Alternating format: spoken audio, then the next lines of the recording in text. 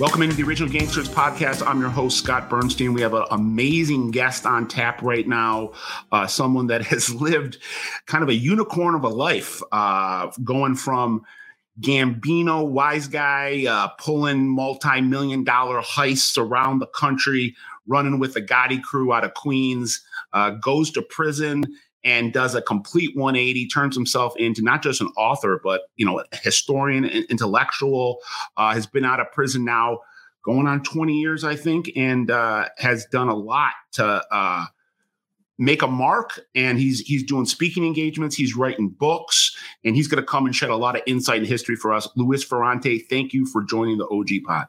Hey, Scott, thanks for having me on your show. So just, let's just, dive right in and just, tell us about your beginnings and how you hooked up with the Gambinos, how you started doing those, big time, high profile heists that, are made for, hopefully one day we'll have a movie and maybe a television series, letting everyone know how that all went down. But tell us how you got there. Started out as a car thief, ran a chop shop in my neighborhood. The auto body collision shops in my neighborhood were happy to buy parts from me as opposed to going direct to the dealers where they would have paid top dollar. Back in the day, there was a lot of tag jobs floating around my neighborhood. I tagged plenty of my own cars. A tag job, just so your listeners who don't know, I'd buy a wrecked car with a clean title, not a salvage title. A salvage title meant I would have to go to motor vehicle. They'd have to inspect the car. But if I bought a wrecked car with a clean title, I could basically steal another car, pop the dashboard tag off, pop it into the new stolen car. If I could, I'd even match the color so I wouldn't have to paint it or wouldn't have to change the color at motor vehicle. And if you got pulled over by a cop for any reason, they usually just check the dashboard VIN number. Back in the day, you just popped out the windshield and popped the VIN in. You needed these certain rivets, which we had access to as well. And other than that, I mean, if you got pulled over by auto crime, it was a different story. They would check more of the serial numbers all over the car and you'd get pinched, but that never happened to me. So we did that, ran a chop shop. And then at some point or another, I was in one of the auto body collision shops that I was supplying with parts. And I realized that the toolboxes were worth a lot of money, these giant toolboxes, and the tools were worth a lot of money. And the guy told me this tool truck comes once a week, at least, if not every few days. And it's probably got $100,000 between the toolboxes and the tools on it. And I said, you want one? And he said, what do you mean? I said, I'll take one. You want one? I just need somewhere to drop it off. And that's when I started hijacking trucks. From there, I just kept hijacking trucks because I felt like it was, if you steal a big load, it's a lot of money at one shot. Now I've learned the art of patience, but it took me years to mature into somebody and years in a prison cell later on before I learned patience. But I didn't have any patience when I was young. I couldn't steal cars fast enough. I couldn't get the parts to the guys fast enough. And when I started hijacking, I felt like, it didn't take me long to realize that how many cars I would have to rob to make up for this one load. And I was just doing that in like an hour. So I moved into hijacking. Once I moved into hijacking, I put together a really good crew. There were guys in my neighborhood that were older than me that had done time and stuff, 2, 3 years, 5 years, 6 years, and came out. They were armed robbers. So I felt like I could use these guys in the beginning to put together like something bigger than they were used to doing. And I started doing bigger heists and stuff, bigger hijackings. And guys brought me tips. And one, you meet a fence on the street, you meet another guy, and you start to meet wise guys. At some point or another, you meet maybe somebody's full of shit. Maybe another guy isn't. Maybe one guy's big, another guy isn't so big. You meet a load of different types of guys, and it's really who you end up trusting and liking. That's who you deal with. And then eventually, at some point or another, I found myself smack in the center of, Ozone Park, Queens. I grew up in Flushing. That's where I was originally from. But my haunts were Middle Village, Maspeth, Woodhaven. I was all over Queens. And I ended up in South Ozone Park, Queens. And around the same time, I'm a teenager when John Gotti took over the Gambino family, shifted the power, the headquarters of the Gambino family from Brooklyn. Yeah. Obviously, Staten Island, Castellano lived in Staten Island, but it was Brooklyn. That was a lot of the old-time gangsters who made it big moved into Staten Island. They bought houses on Todd Hill or some of the hills overlooking the bridge over there, Verrazano Bridge. But Brooklyn was where the center of power was, and John Gotti moved that to Queens. So it was sort of a geographical accident because that's where I'm hijacking trucks, I'm stealing cars, I got a chop shop. And now Lou, isn't the Queen? I mean, tell me, as someone who's not from New York, I've been to New York 1,000 times, love it, best city in the world. But would you say it's true for people that maybe aren't from the area that are watching this from other parts of the world or whatever, like the way that they talk about Charleston in Boston as being like a bank robber capital? Wouldn't you say Queens, kind of reputation wise, was known as kind of like a hijacking capital? Like, yes, a lot of Queens guys were hijacking. Yep. And before I answer that question, it's interesting you said that, because when I was in the penitentiary, I was with a lot of guys, Boston Irish from Charlestown that were in for robbing armored cars. And I said to them, how many of you guys robbed armored cars? Every one of you. So we walked the yard together. Yeah. And at some point I said to them, why don't they stop, like route the trucks around Charleston? Don't go through your neighborhood. Don't go through the place where they're ripping them off. Yeah, I mean, that's where all the trucks are getting heisted. So anyway, I gave them a laugh. But getting back to Queens, it was a hijacking capital. John Gotti came up the same way I was coming up, hijacking trucks. And the reason being was John F. Kennedy Airport, John F. Kennedy International Airport, originally Idleweed or Idlewild. Idlewild. Yeah, way before my time. But it was JFK as long as I remembered. And that was a hub of traffic for goods, merchandise, billions of dollars coming in and out of that airport. So I would constantly get tips on a truck coming out of the airport. Now that actually, so I took trucks on the street regularly, and eventually we were investigated for and charged with armored car heists as well. I'd do anything. If you gave me a safe, you told me where the safe was, a vault, whatever, I did it. But as far as JFK, at some point when I start getting involved with guys on the street, I realized that a lot of those trucking companies are connected. So you got to be careful which truck is coming out of where when you take it. You don't want to piss off the wrong guy. And it did happen to me actually once when I did take a truck and the guy got twisted. How do you not know this is my company? And I really didn't. So, you got to be careful. Can you tell us who that was? No. Oh, okay, it's all right. I thought I'd ask. He's actually still alive. Yeah, he's actually still alive. And as I understand it, he's still active. He's an old man now. I want people to know before we go any further, Lou did not do any cooperation. Lou did his time, kept his mouth shut, didn't give anybody up, and then just turned his life around. There was no... No, nothing, no rewards or nothing. Thank you for pointing that out. That's something that's as crazy as it sounds. That's something very unique in this world, especially on social media and YouTube and people that are writing books. So I just want people to know that. Yeah, thanks, Scott. I was actually just to briefly touch on that. I was facing life in prison at one point because we didn't have any murders, me and my crew. We had no bodies that we were tagged with, but we did have a lot of heists. And if you break down in the feds, when the feds grab you, it was a Hobbs Act, which is like a RICO indictment. When the feds moving stuff across state lines, interstate commerce, and we had a lot of counts on the indictment. So each time there was a crime committed, it held, let's say, a 10-year statute. And each time a gun was used in the commission of a crime, which was every single count, there was an additional 5-year statute. I'm not sure if the law has changed since then, but that's how it used to be. So if, for example, you were charged, for argument's sake, with 10 crimes, which we were, give or take, that would be 100 years for the statute alone and another 50 for the guns. So we were facing 150 if we went to trial and blue trial. Now, would you get that? Yes. I was in Brook Metropolitan Detention Center for 3 years fighting my cases. I had 3 different cases at the same time.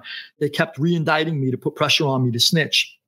They knew I was in and out of Pete Gotti's house. John Gotti's older brother, Peter, was a captain in the Gambino family. And that eventually became a boss.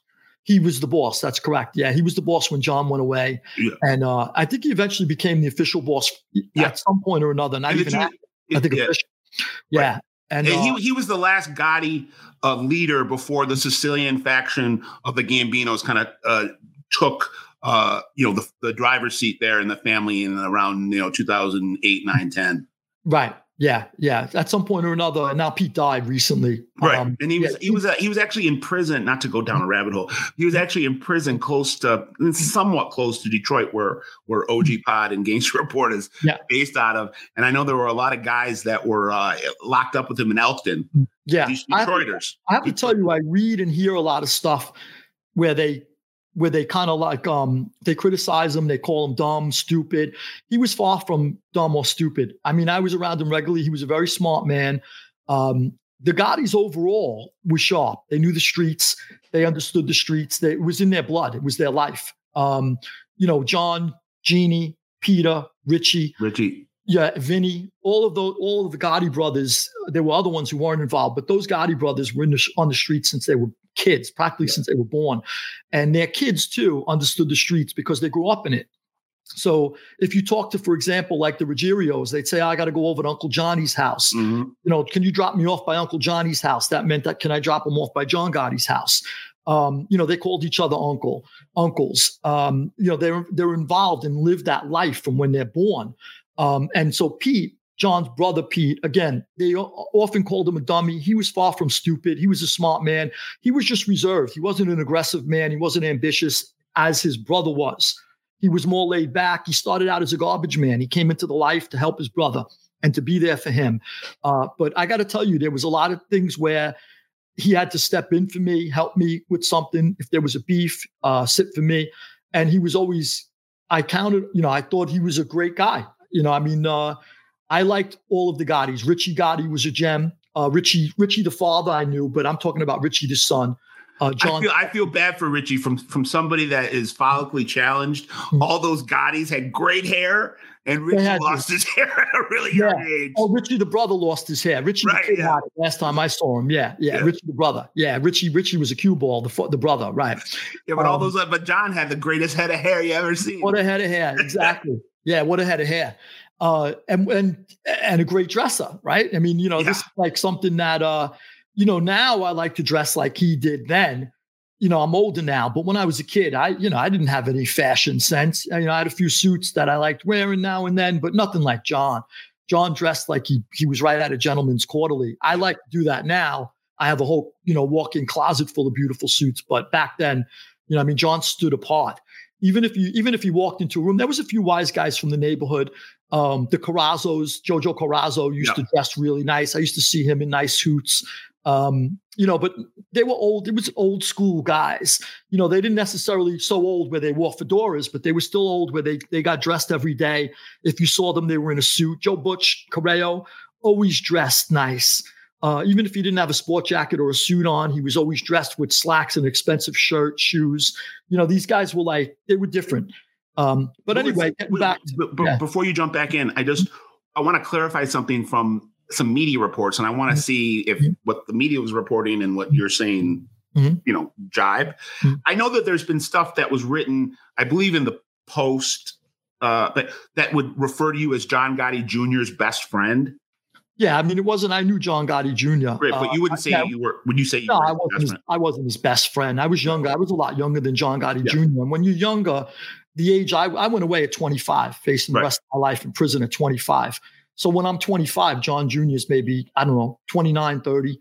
Yeah. And when you're in your early 20s, it's a big difference when there's years apart. Yeah. I mean, I hung out with Pete and Pete's son, Peter. Pete, okay.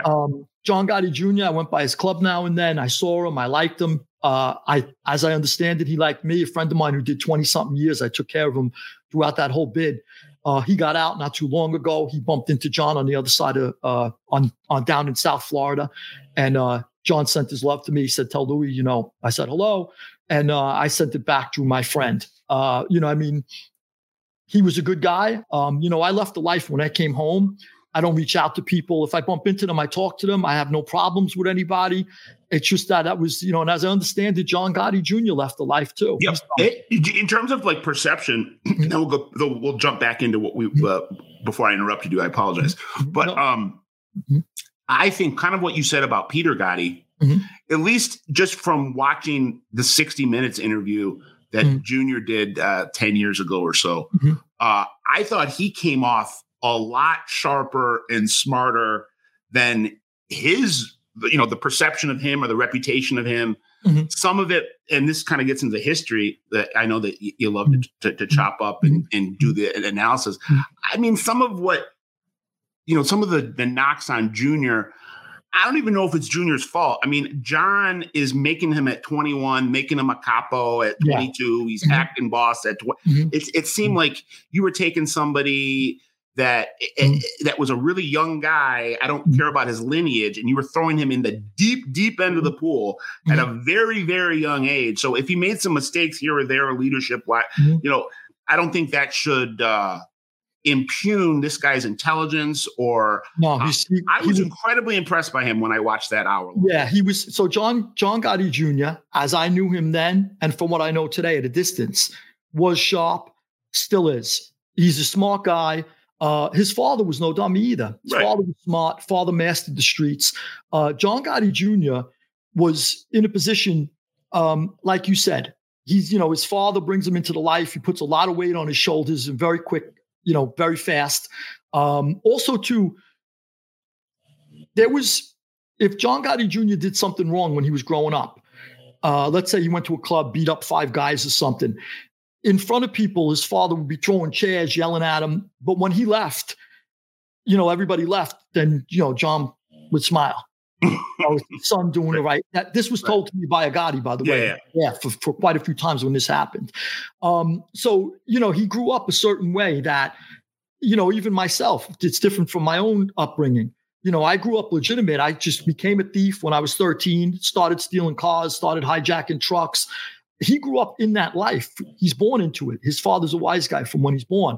As I understand it, though, he didn't really know too much about it until his father became boss. And you should talk to him. I mean, he'd be great to talk to. I've talked to him, off off anything, television or radio or whatever.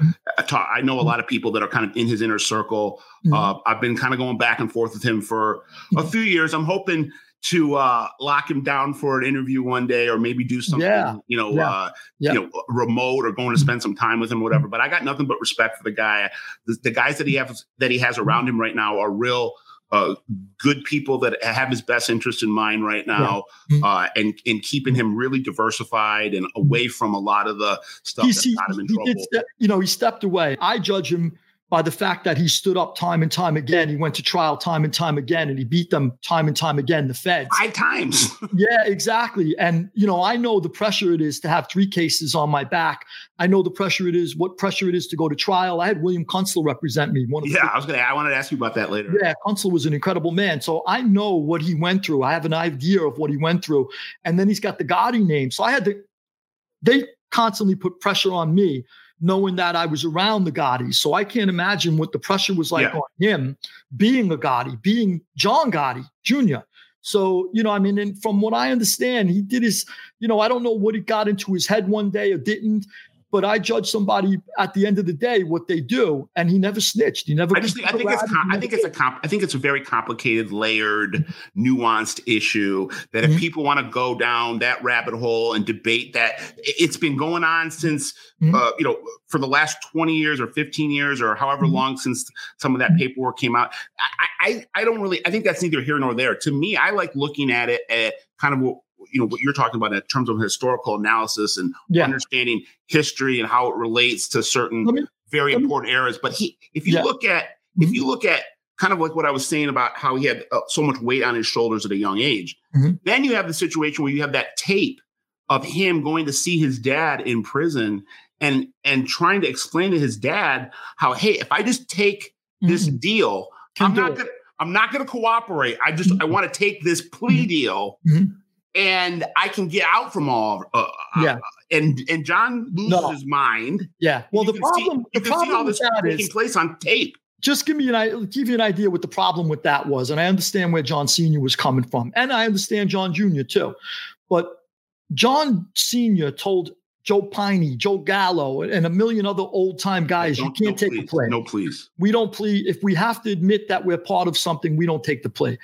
And how are you now going to allow your son to do that? That's where it's almost like when Stalin, the Russian dictator, during World War II, they said, if you give us a few generals, the Germans told them, we'll exchange them for your son. He said, how do I do that for my son when I have everybody else's son dying? So, you're in a tight spot.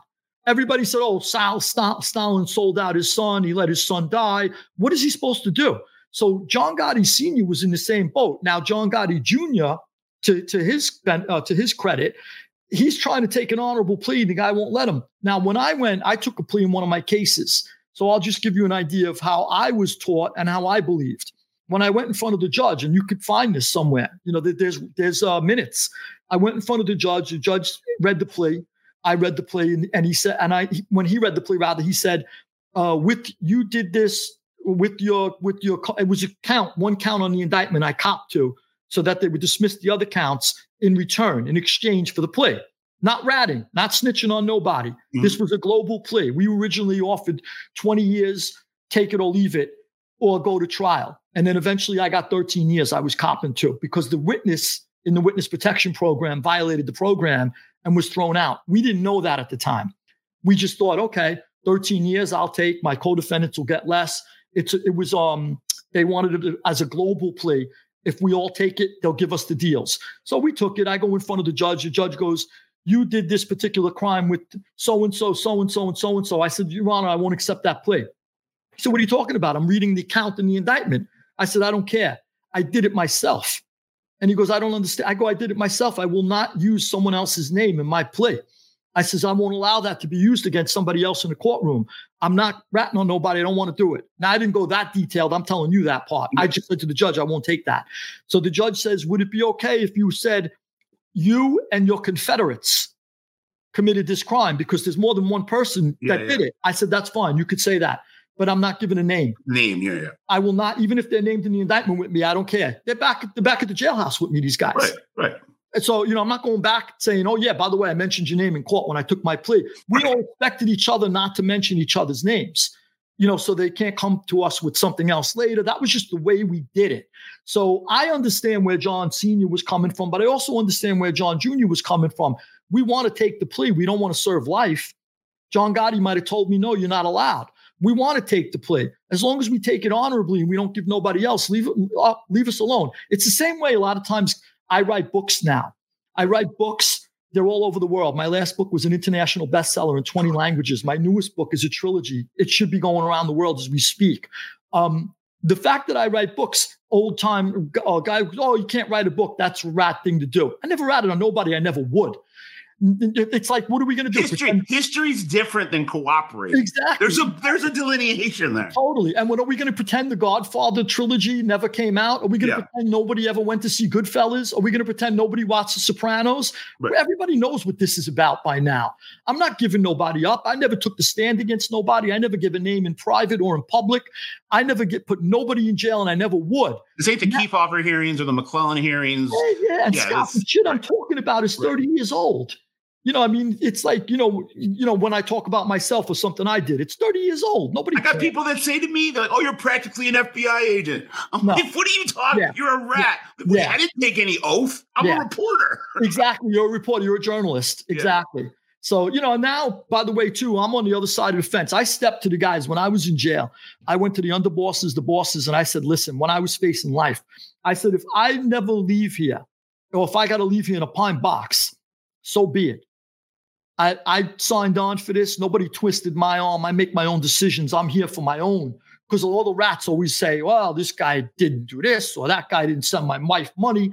This guy should have. Everybody can do the mental gymnastics in their head, massage the facts why their cooperation is okay, but nobody else is cooperating. And I'm waiting for somebody to just go, I punked out and I didn't want to do time. Right. Or I cried in my pillow until, I made the deal. Nobody comes forward and says that. So whatever the case is, you get it. That's like, but basically I told these guys, look, if I ever get out of here, and I may never get out of here, I'm facing life. They know I am. If I ever get out of here, I just want to go my own way, be left alone. What are they going to say to me? With all the guys that rat nowadays, no, Louis, you can't do that. What, are you kidding me? Just don't give us up. We don't care what you do. And that's basically, look, back in November, I was in New York. So I met with a friend of mine. He was with the Lucchese family years ago. He left the life too. He still sees everybody. They all respect him and love him. He did over 10 years. He goes, Louis, there's guys that want to see you. Let's go. I said, I'm not in the mood to see everybody. He told me who they were. I go, you know what? I'd love to see them. I gave them a big hug and a kiss, and we kept it moving. Nobody has a problem with me. They know I stood up, and they knew he stood up. So that's the bottom line nowadays. Guys are smart enough to know, with all the rats that there are out there, guys who don't want to do time and will give up their own mothers. If you got somebody who's willing to stand up and he just says, leave me alone when I'm done, how are you going to say no to the guy? So that's sort of what's changed. And that's how the mafia has adapted, I think, to the current environment. They know if guys, after Sammy went bad, everybody went in, Sammy the Bull went bad and got 5 years for 19 murders. Everybody went in and said, give me Sammy's deal, Gas Pipe Castle, Little Al Diaco, Fat Sal Majorta. One after another, they went in and said, look, I killed less people than him. Yep. Give me less time than him. So he sort of like set a precedent where everybody ran in and tried to get better deals or as good a deal as Sammy did. And everybody thought by the end of that wave of guys that ratted, everybody figured, oh, ratting's fine. What's the difference? The difference is who you are. I can't look at myself in the mirror. If I grew up with you my whole life, Scott, and we ate in each other's houses, and I know your mother, I know your sister, I know your brother, and all of a sudden now I get jammed up and I go, why go to the pen when you could send a friend? Here, I'll tell you what Scott did. I mean, come on, man. How do you do that? I'd rather die. I'd rather die in jail. I'd rather somebody put me in front of a firing squad and kill me before I do that to a friend. Mm-hmm. So here's a dear friend of mine right now, Ronnie G. Alonso. I grew up with Ronnie. Yeah, I saw some pictures of you on Ronnie G. Everybody loves Ronnie G. Everybody. In the Bananas, he is like a favorite son, and I've heard a lot of, he's on a trajectory, I hear. The reputation Ronnie has is well-deserved, and I'll tell you why. The kind of guy who will give you his shirt off his back. If you went to Ronnie and said, look, I'm going to lose my car payments are due. And how much you owe? I owe $1,200. Here's the $1,200.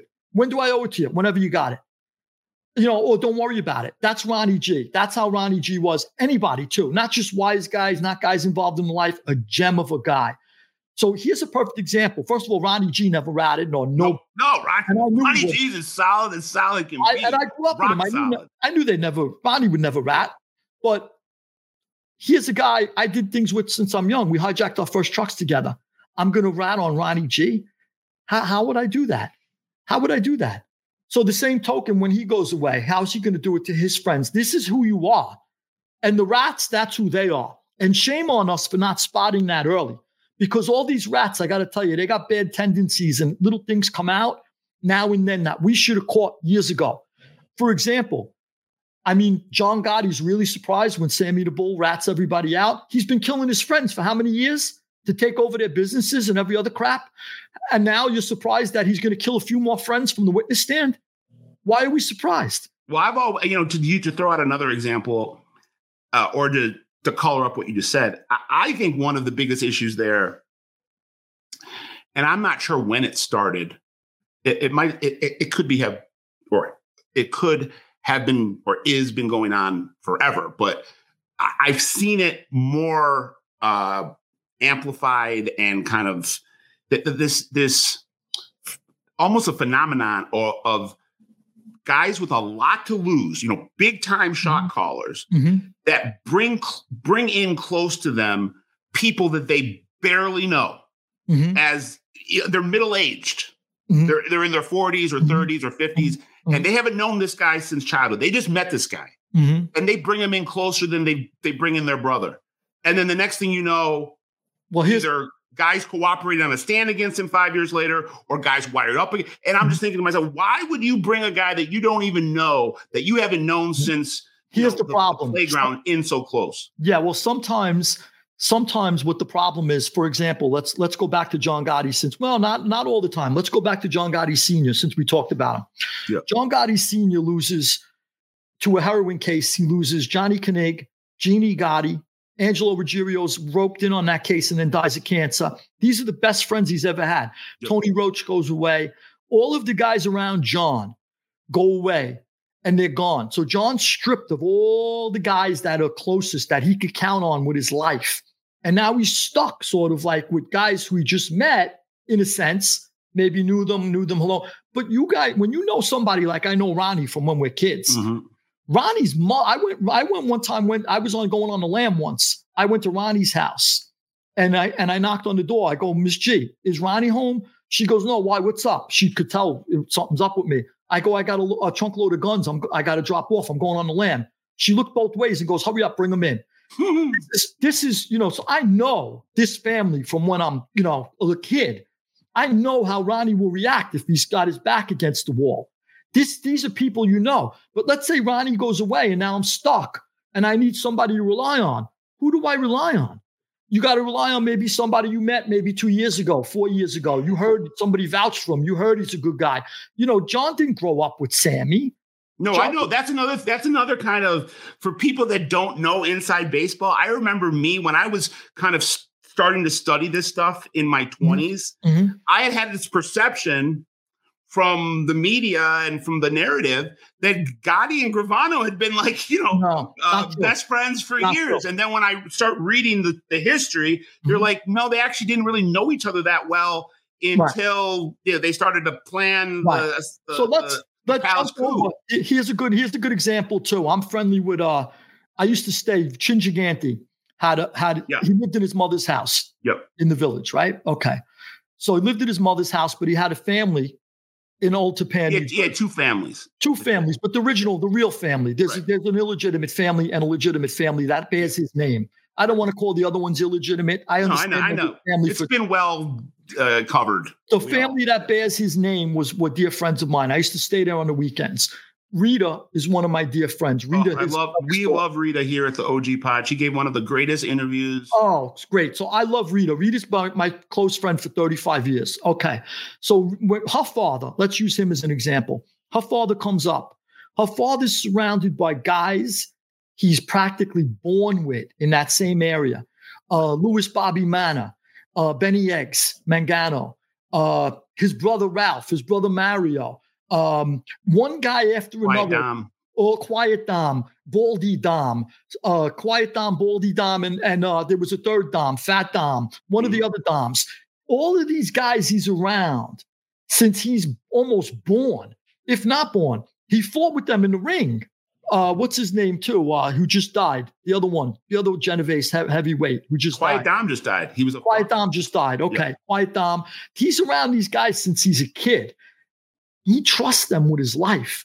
He knows when he's playing a game of pinochle, everybody at that table, if the feds ran in, are going to serve life if they have to. Now, let's say all those guys were taken away from him. Who's he left with? He's left with strangers. He at some point or another, there's a commission meeting he had with Vicamuso, Gas Pipe Casso, Sammy the Bull, John. He don't know who these guys are from a can of paint. How does he know these guys? He knows them because they're stuck at the same round table as he is. So, now he's got to put his trust in all of them. Gas Pipe went bad. Sammy went bad. Vicamuso and John stood up. But 50% of the guys at the table went sour. So, he's stuck. He can't sit at a table with Benny Eggs, Mangano, Quiet Dom, Baldy Dom. He's got to branch out to other people, and that's where they get you. Well, I look at Vinny Basciano and I don't want to go too far down this rabbit hole. Dom Cicali and I have had I've never said anything to him. He's got issues with me, whatever. But I look at it like, to me, that's a perfect example. I mean, Vinny Basciano didn't know Dom Cicali before 1999, 2000. And, in 2002, he's, making the guy a capo. And by 2004, when he's getting locked up, he's putting him, on the ruling panel. He knew the guy for less than 5 years. So when he flips and gives Vinny up, and now Vinny's, he's got an appeal that could possibly get some traction, but most likely Vinny ain't ever going to see the light of day before. And to me, he owes it to the fact that he trusts the guy he shouldn't have trusted. Yeah. Well, we're stuck in the life when you're stuck in there, the old saying, a chain is as strong as its weakest link. So when I was away, I had one guy go into the witness protection program. I had other guys giving dry snitching, giving information that we knew who they were. You read your indictment. Me and my co-defendants are sitting around a table. We read the indictment. We know on which count all of us are here and there's somebody missing. obviously we figure out who the snitch is, right? So, but we really had one major snitch. The guy went to the program. But whatever the case is, you know the people you're around. But once you got to branch out, a chain is as strong as its weakest link. And when I was in jail and I realized that you could never beat the snitches, this life is worthless. Because I said, no matter what, you got to put yourself out there and deal with too many people. I don't care how insulated you think you are. And nowadays you could do hearsay. You could do somebody gets overheard. You're in a cafe with me and you and I are bullshitting and we say, let's go back. Chin's dead. Let's use him. We go like this, this guy over here, I'm on surveillance going, this guy. And you say, yeah, Chin, and then they use that tape against Chin. How could he stop that? You can't run around. I understand he put a death penalty out on anybody who mentioned his name on tape, but you still can't stop people from talking. You still can't, it's impossible. So I said, you know what? First of all, there's other reasons why I left the life. I felt like it was beneath me, it was a snake pit. When I realized all these guys were dying for nothing but money, a lot of guys that died, that destroyed me. I felt like, you know what? If you told me a guy went against Omerta, we believe in this, La Cosa Nostra, we understand the rules, we understand the laws. I'm raised in this now since I'm hijacking trucks at 17. I wasn't born into it, but since I'm 17, right? I understand this life. I'm around people that are in the life. And then, now, you go away and you realize that when you were away, rather, guys died, guys got killed, guys disappeared. You never asked questions. Now you're away, and I realized everybody's indictments are laid bare. Everybody's bullshitting about the guys that they're being charged with killing. And I'm realizing this guy died for his company. This guy died for $250,000 that he owed somebody or was owed. This guy died, and I'm going, they're all dying for money. I understood it. You don't kill people for $1 trillion. I knew you could give Ronnie, my childhood friend, you could give Ronnie $1 trillion and tell him to kill me. I knew he wouldn't kill me. Because he wouldn't kill for money. Ronnie's not. Isn't that though kind of another thing that sometimes gets lost in translation to the civilians that are either following or looking at the mob, that sometimes people that aren't there think that, hits are given out. People are getting money for hits. Like, you do the hit because your boss told you to do the hit. There's no money involved in it. There's no money. If you ever, nobody pays you for a hit. Nobody. Right. And you can't. I think you get clipped if you go around taking money from people to do hits, because who's paying you to do a hit? They're going to give you up at some point or another. I had a guy one time approach me, a legitimate guy, and somebody beat him. He was a legitimate guy. I was kind of like doing a soft shake with him back then when I was a different person. And he approached me and he had a beef with somebody, and the guy beat him out of a lot of money. And he goes, I want the guy clipped. And he goes, whatever it costs me. And I said, are you out of your mind? I go, let me explain something to you. I said, just so you know, let's say I was stupid enough to tell you, okay, it's not ketchup that's going to be all over this guy. It's going to be blood and guts all over the place for the little bit of money. And I said little bit. It was a lot of money, but for the little bit of money that you're owed, that you can't sleep about, go on and make more money. Don't start killing people. And this is me. I'm the mob guy. Mm-hmm. Telling a legitimate guy, you're out of your mind. Now, does that happen all the time? Go turn on the TV. Watch ID Discovery. Yeah. Watch Dayline NBC. They're showing you an episode every week, showing you that these people think they can hire a hitman and somehow to kill his wife, or the wife to kill the husband. They're out of their minds. So here's a guy where I put the guy in place. He's a legitimate guy. I told him, you're a legitimate guy. You're in over your head. Your thoughts are getting above your head. So P.S. I was the guy who saved somebody's life that day. Maybe if he would have approached a knucklehead who said, hell yeah, how much? Give me $50,000, I'll kill him. You got a body laying in the street, and you got a family crying, and, you got daughters going, where's daddy? For the rest of their lives. So I would never entertain even that crap. And when I was away, I saw all that shit around me, and I go, wow, I was in a snake pit. And these guys are all cowards too. Let me tell you, that put a bullet in the back of your head when you're not looking, that's cowardly. And to steal something from you, that's all cowardly stuff to me. I feel like Omerta is being a man. That's what the original meaning of Omerta was back in Sicily. Omerta was being a man in every way, meaning if you got a problem, you take care of it yourself. If you got to face somebody, you face off with the guy, you stand up to the guy yourself. You don't go, that's to me, it's like almost like, it's not only treacherous, but and snaky, but it's like, it's almost like Weasley.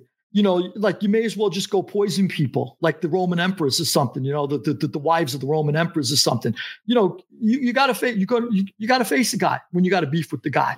This whole I'm going to sneak up and put a bullet in the back of his head, and tomorrow I'm going to take over his trucking company. Then I'm going to take over the nightclub. Then I'm going to do this. Then I'm going to do that.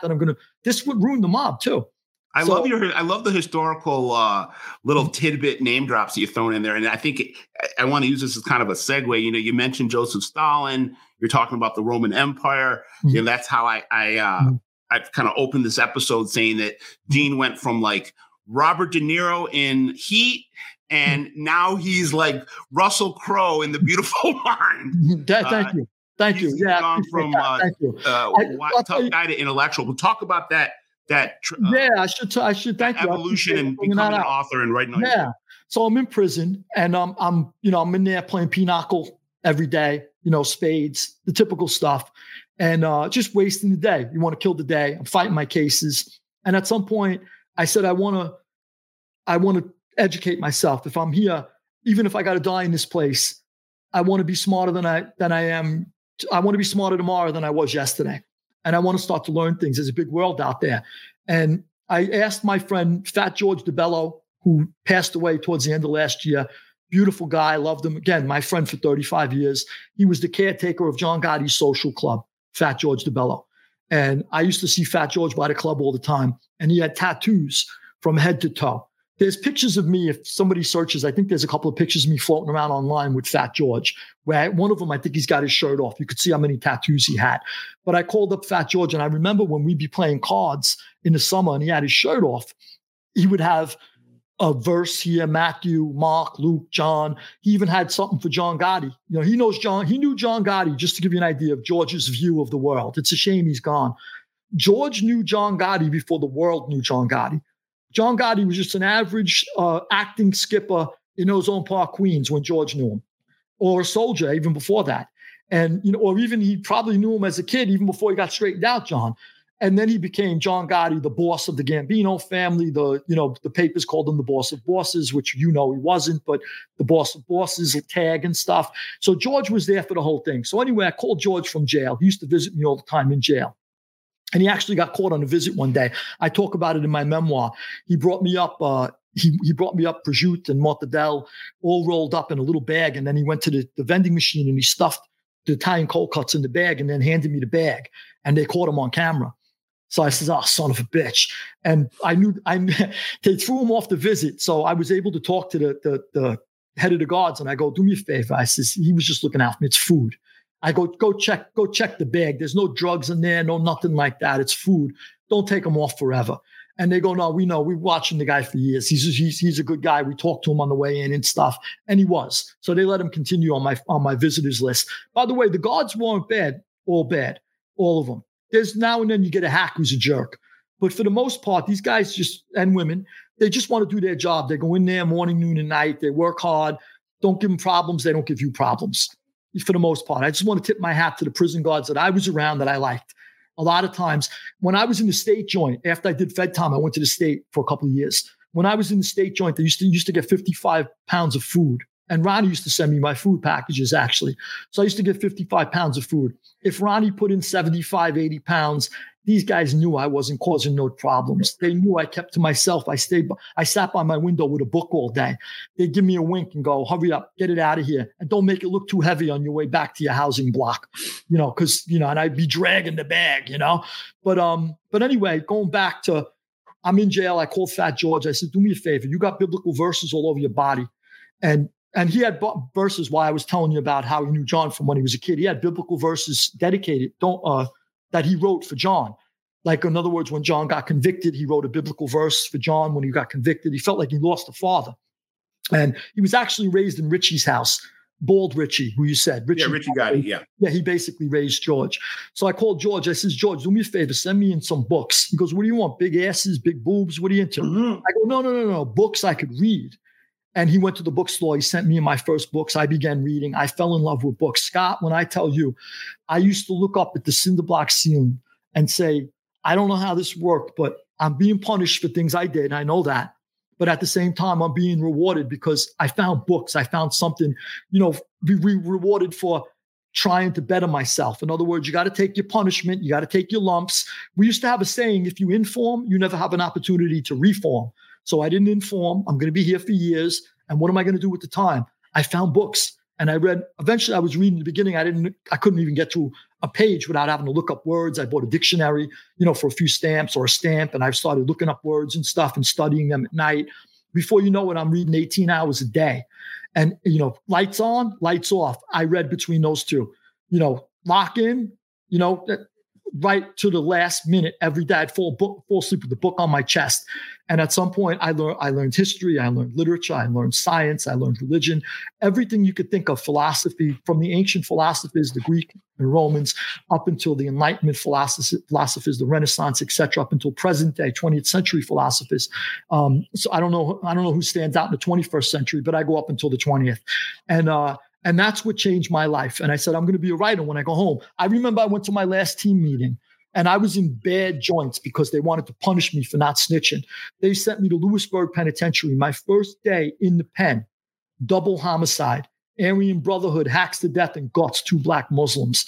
Welcome to the penitentiary. I'm smack in the middle of a race war. So, you want to talk about like wild, like you can't imagine. There was a guy I got close with there. I want to tip my hat, Richie Lawler, a man of men, true man, 100,000% man of men.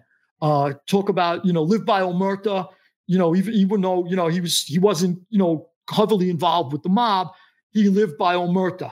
He was around mobsters his whole life, but he was a true man. So I was with Richie in the pen and he explained to me the backstory of before I got there and how the murders were going back and forth. And it continued after I left at some point. But anyway, I'm in the pen. I continued to read. And I remember when I left the pen, they go, what are you going to do with yourself? No, I'm sorry. When I left my team meeting before I went over to the state, they go, what are you going to do with yourself when I get out? I go, I'm going to be an international best-selling author. They were hysterical at the table. They all cracked up. They go, that's the best one we heard yet. So I go, no, I ain't bullshitting. I'm not shitting you, I said. That's what I'm going to do. And I did. That's exactly what I did. By then you give yourself the education. You have the confidence from the education that you give yourself. There's nothing you can't do in this world. All these books behind me, I read. I pull a book off the shelf every day. I'm still got my nose in a book every day. I love reading. And that all went into my new life. And I left that behind. And I said to the guys I was there, as I said before, look, I'm never going to rat. If I got to leave here in a pine box, so be it. But if I ever get out of here, I just want to go my own way and be left alone. And everybody I was with has respected that. There might be young mobsters who come up now who never knew me. Oh, who is this guy? I never heard of him. Oh, who's that guy? Oh, it's just like ratting. He's talking. The guys who knew me, the real guys who knew me and lived with me, they know what I'm made of. And those are the guys I was able to see towards the end of last year who gave me big hugs and kisses when I saw them. Louis, let everyone know, first of all, how many books have you written? I wrote a memoir called Unlock, The Life and Crimes of a Mafia Insider. That goes, all the crimes I talk about in that book, just so you know, I was either investigated for or charged with. I wanted to make sure that of the million crimes I did, I wanted to just hone in on things that if anybody goes, oh, come on, this ain't true, you could look them up. They're all true. Everything I talked about, even where I went in prisons, it's all true. Everything could be documented. That's the first book. The second book was Mob Rules, What the Mafia Can Teach Legitimate Businessmen. We might, Lou, I might bring you back on and we might do a whole, if you're good, I'd love to do maybe a whole episode on that. I was looking at that earlier this week and I was like, this is something that I think is so, Scott, 20 it's something that people don't think about, but there are a ton of applicable philosophies and strategies that are universal, that go across Scott, if you strip away the violence and you just use the savviness of mobsters and how they do business every day, that's what you have in this book. Yep. Take away the violence. Those are the lessons you can learn. So that was the second book in 20 languages. The third book was, believe it or not, I developed a theory when I was in jail about how the dreaming brain can see nanoseconds into the future. And I recorded all my dreams while I was in jail in my cell. And that book is called The 3-Pound Crystal Ball. The brain weighs 3 pounds. Yeah, right. Crystal ball obviously could see into the future. The 3-Pound Crystal Ball, the theory of sleep aid, and the unconscious mind's exclusive access into the corridors of time. That's about the dreaming brain. A lot of us have had dreams where we see the future sometimes it's a day away. I just talk about the few seconds in the future because I wanted to keep it grounded in science and scientific thought. So it's all grounded in physics, psychology. I didn't want to just do a completely paranormal book where people go, I don't want to hear that. That's just paranormal stuff. And I do believe in the paranormal world. Obviously, there are things we can't explain that happen to us. We just haven't had the scientific evidence yet to define how these things are working. But this book goes deep into science to try to explain exactly what's going on inside the brain. So it's grounded in neuroscience. Then I wrote the Borgata trilogy. Volume 1 is out now. I urge all of your listeners to go buy it. It's Borgata. The Rise of Empire is Volume 1, A History of the American Mafia. It begins in Sicily, and it follows. It's a little deep in the beginning, little academic, but then we get into the gory guts of storytelling. The gore and the guts and the blood and stuff of just the intrigues and all that other stuff. The fun stuff comes after I just lay out the foundations of the mafia and how it came about in Sicily. Lou, for me, honestly, everyone kind of thinks that, it's the blood and guts that grabs me. And honestly, not to say that murders aren't an important part of the history of this and the study of this, but for me, my passion, what drives me to study this stuff is the politics. I get now the murders are sometimes results of the politics, but how power flows in a family, exactly what I how the political machinations, that's what's always fascinating. I'm the same as you, Scott. That's what intrigues me. I want to know all the politics behind when it's, when you talk about Vito Genovese had Frank Costello shot by Chin Gigante. Right. Okay, great. Anybody could read about that. I want to go deep into what Genovese. The steps that led up to that. The steps that led up to it, and also to the brain of Vito Genovese, how he was sort of planning this all along, and how he was laying seeds, and how he planted different seeds. And I get deep into that. The other thing I do is I debunk a lot of mafia myths that we believed for the last 40, 50 years. And I don't just tell you, look, a bell goes off when I'm reading. If I'm doing my research and something's not true, I know right away it's not true. Albert Anastasia pushed a little, a stroller. He pushed a stroller with a baby in it to kind of like get a handle on Thomas Dewey's movements. And Albert Anastasia was a boss. You think he's going to sit and put a stroller? I mean, who made this shit up? Give me a break. So when a bell goes off like that, I go deep into where the story might have came from, why we keep repeating it, because obviously people repeat the last source and the last source and the last source, but where it came from, I go back and then I explain to the reader why this could have never been. And I don't want the reader to just believe me. Don't have trust in me. Let me prove to you why you should have trust in me. And I give you the steps as to why these things could never have happened. And this is probably what really did happen. And people have enjoyed that part of the book so far immensely, because I break down things that a lot of us heard and repeat and hear on documentaries and in books, and it's not true. Yep. Here in Detroit, I mean, we'll kind of maybe end on this and then maybe hopefully set the table for our return. Now, this literally has been one of my favorite conversations, interviews I've done in our 4 years plus of doing this. So, Lou, thank you so much. Thank you. But piggybacking off what you just said, I think, and I want to get your insight on it too, but a big part of my brand is the Jimmy Hoffa mystery. And there's so many fallacies and the narrative that's accepted, especially after the De Niro, Scorsese, Pacino, Pesci movie, The Irishman.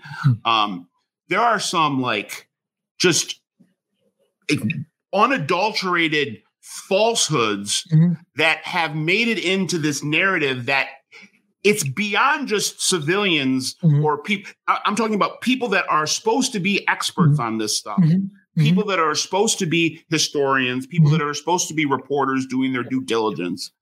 They continue now almost 50 years later on this, a blatant fallacy that the Hoffa murder contract or the Hoffa, the green light was somehow, the whole thing was this East Coast operation that was being run. Detroit was some, sideline player, and that the East Coast mob bosses were puppeteering the whole thing, and the Detroit guys were just basically pawns to be moved. It's like, no, dude, the Detroit handled this thing from top to bottom. Detroit was a family that had a seat on the commission. These guys were as savvy, smart, and lethal as any crime family in the entire country. The reason they haven't found Jimmy Hoffa's body is because Detroit did such an amazing job. The reason nobody's ever been arrested is because they did such an amazing job. And this continual belief from the overall media, specifically in East Coast media, this bias that it had to have come from Tony Provenzano in New Jersey. It had to have come from. I'm not saying there wasn't I'm not saying there wasn't coordination. There was. This type of murder had to have a lot of different bosses sign off on it.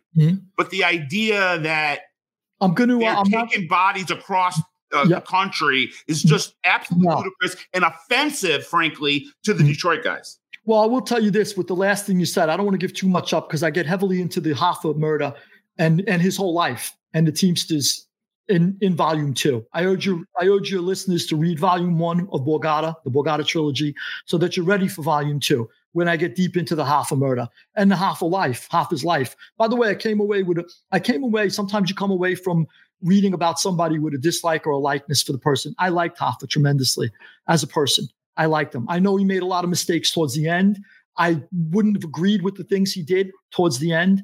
But up until the end, when he came home from prison, he was a little bit of a different person. Up until that moment, Hoffa was a likable guy and he loved his Teamsters. He had literally tens of millions of people around the world that hung on his every word that would have done anything for him. He was a leader he was almost like a de facto head of state in some way. He was a man's man too. But not to get too deep into it, but I will say I urge your listeners to read it. I get into the Hoffa thing. I wanted to, obviously you said, his body, come on, you're going to do a hit. The hole's pre-dug before you before you even clip somebody. Yeah. You know exactly where you're bringing them. You think somebody's going to throw somebody in a trunk and drive 800 miles to 1,800 miles, 2,500 miles with a body? Because Tony Provenzano wanted a trophy? I'll finish by saying that Tony, and I could go on this. Tony Provenzano is the most overrated character in the Hoffa saga by far. He played almost no role in it. Yeah, well, I can't wait for you to read my take on the whole thing. And, there's a lot of things I'm in agreement with you. But I went deep. I went very deep. Great. I think deeper than anybody's ever gone. And once again, too, I used that bell in the back of my head. If it rang, I knew something was bullshit. I don't want to hear he's in Giant Stadium. He's in the Verrazano Bridge. He's in. You're not carrying a body. I'm going to I'll give you the skip to or cut to the chase. There is no body. His body was incinerated within about a half hour of him being murdered. Yeah. And we're sitting here 50 years later, running around with. Scott, I'm with you on that, by the way, 100%. Yeah. That's exactly what happened. Scott. Yeah. So Scott, I love being on your show. Anytime you want me back, let's do maybe we'll do Borgata Volume 2 when the Hoffa stuff comes out. And we could do Mob Rules too if you want. I'll talk more about it. This was awesome, Louis. Let's just, as we finish, let everyone know where they can find you in terms of socials. Thanks. Yeah, appreciate it. My website, louisferrante.com, LOUISFERRANTE.com. There are links there where you could buy my books. There's that's pretty much, there's a lot of information about me on there. So that's the best place. You could go to Amazon to buy the book or anywhere else, Barnes & Noble, buy any of my old books, my new book.